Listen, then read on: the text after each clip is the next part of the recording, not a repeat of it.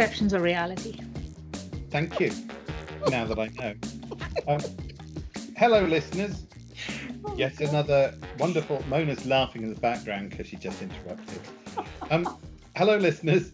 Another exciting episode of Confused, where clearly we're confused this morning. And what we want to know is who. Stay true to our brand name. Who is in control of our brand? Who, Mona? Is it the marketing team or is it us? Who is in control? Because it depends upon who you're talking to. And so many places I've been where, your marketing, you can't do anything without somebody waddling over from the marketing team going, well, you can't do that. Or it's in the wrong colour. But the interesting thing is that what is your brand? Is it a logo or is it a name? What is it? And who's in control of it? Now, my personal argument would be, this is my point of view, the brand it's the vibe of the thing. The brand is overall your organization. How is it perceived? And that you can call it a number of different things, but it's how is it perceived? So if you call it, change the name from Cheesemonger Limited to Mr. Cheesy, you're going to have an impact on the brand, but it's still the same organization, whether you change the name or not. And my view is that we are in control of the brand, the members who are making up the organization. That's us, and how we react with the outer world, how we interface with everybody is a reflection and is part of the brand, and how we communicate is part of the brand. It's not just about using a correct Pantone or typeface. There's more to it than that. And sometimes the structures of communication are such that I think they suffocate brands rather than protect them.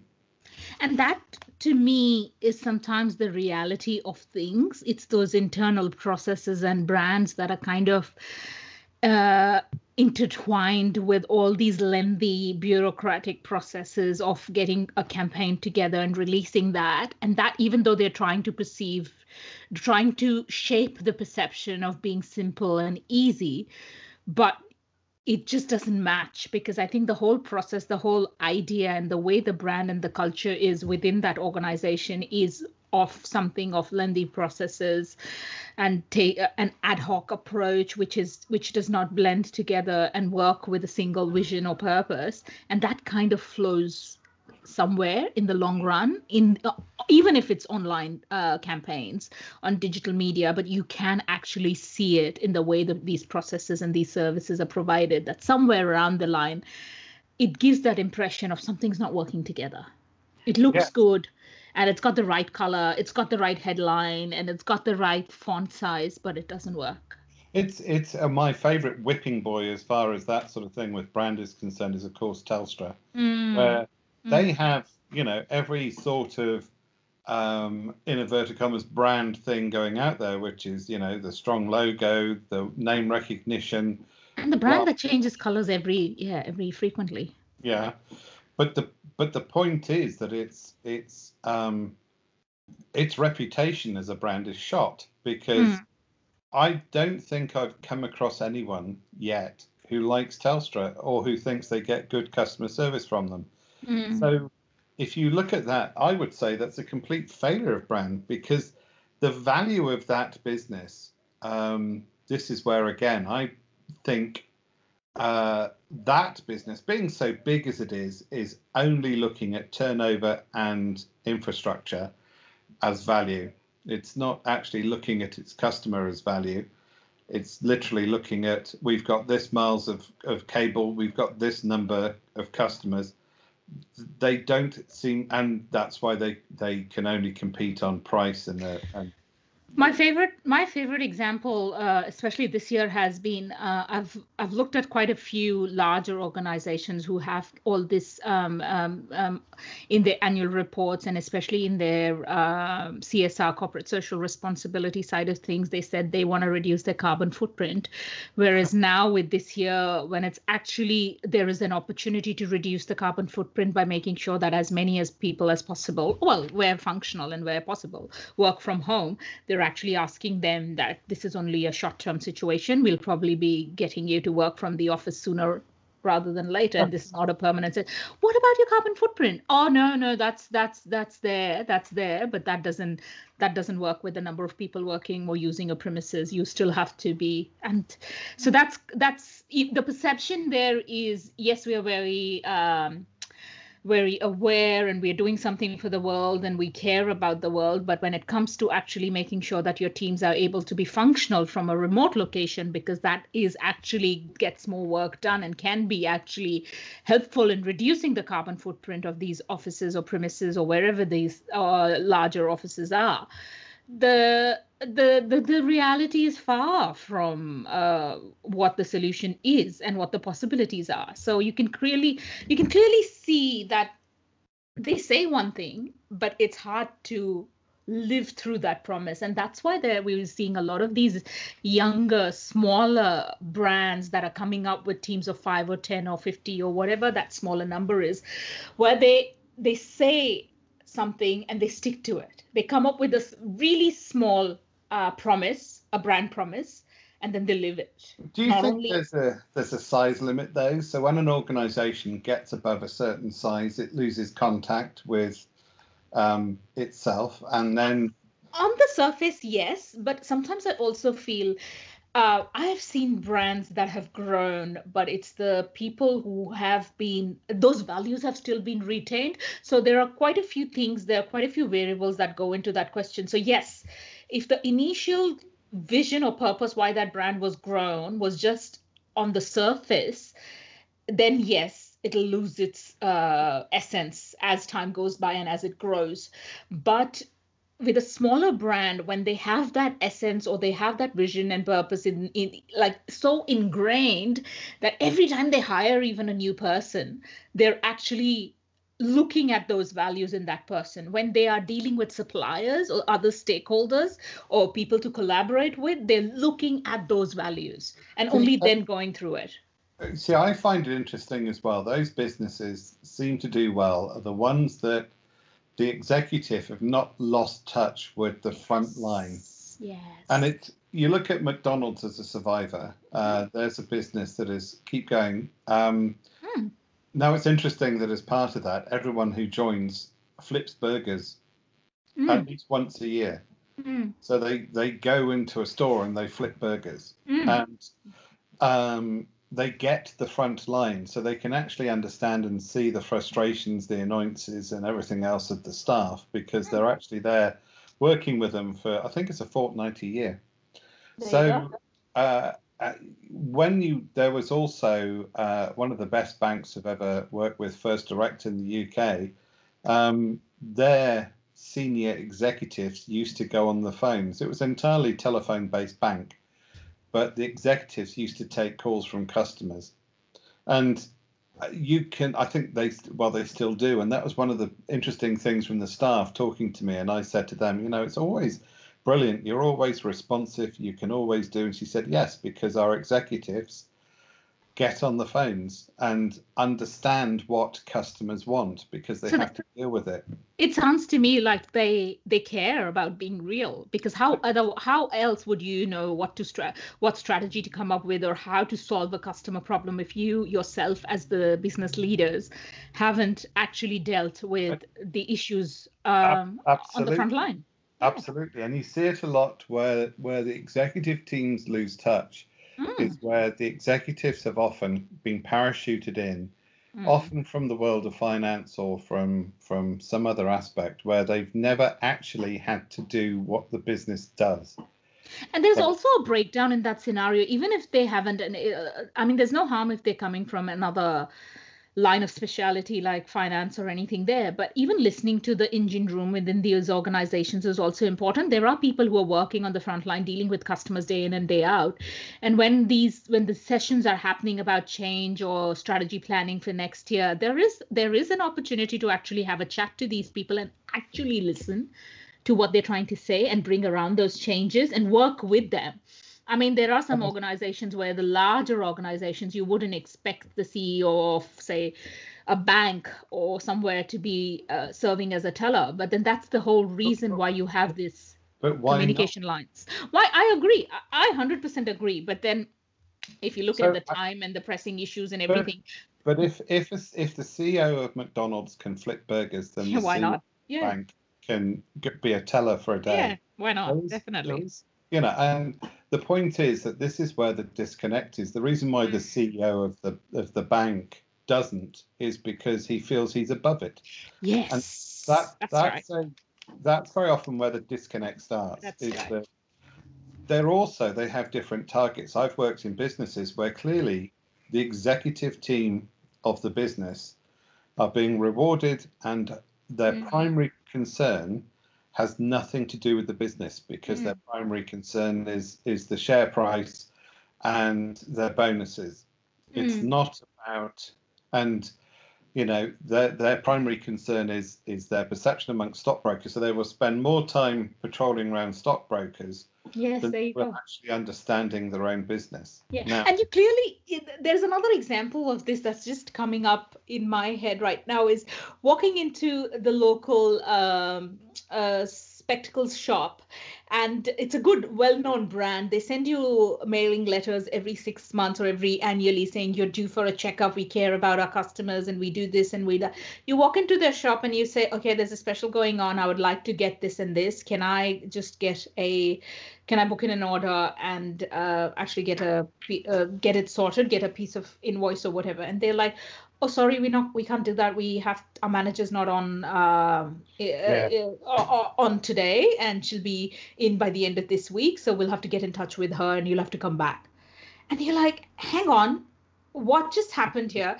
There was a letter that you've sent. So your brand or your organization's actually gone through that trouble of actually sending out those letters saying that we care about your health, your eye health, and blah, blah, blah. I've taken the time to actually, out of my schedule, to come inside a store. But there is a lame excuse. So it's either the management who's not given the staff the authority to issue not even prescriptions, invoices or orders, purchase orders.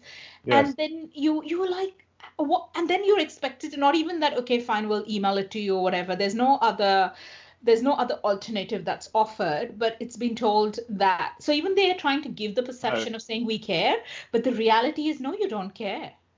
And go away and come back. Yes. And you stand there and you're like, was I just told to go away and come back on another day? It's just because the manager's not on there. It's like, oh, hang on. And there's 3 people there in the store.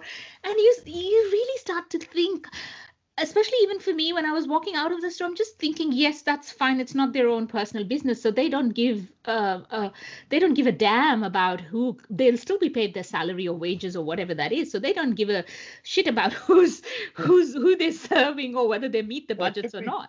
There could be children listening, Mona.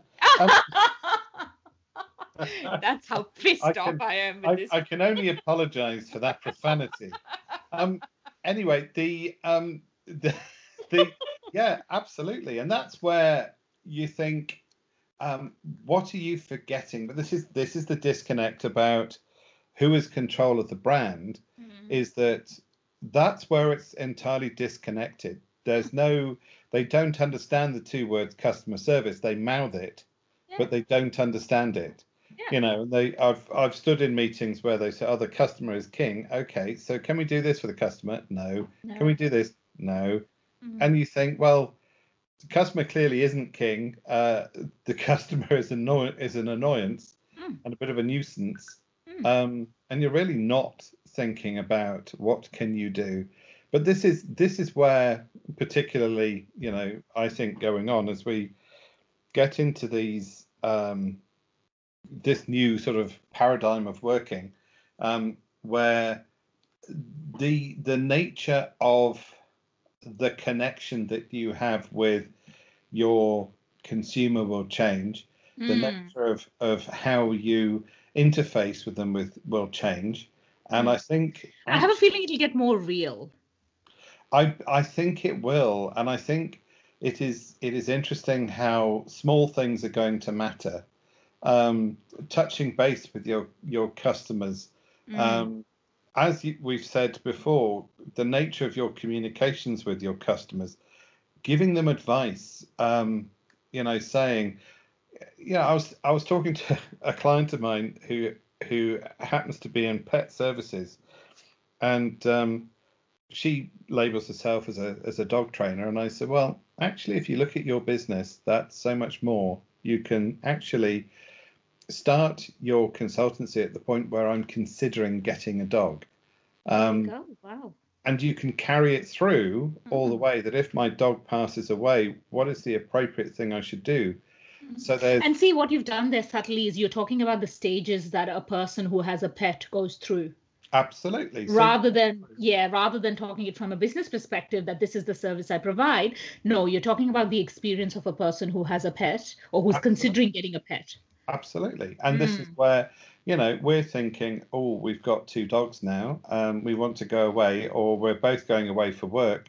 We really need puppy daycare. So how can we get that?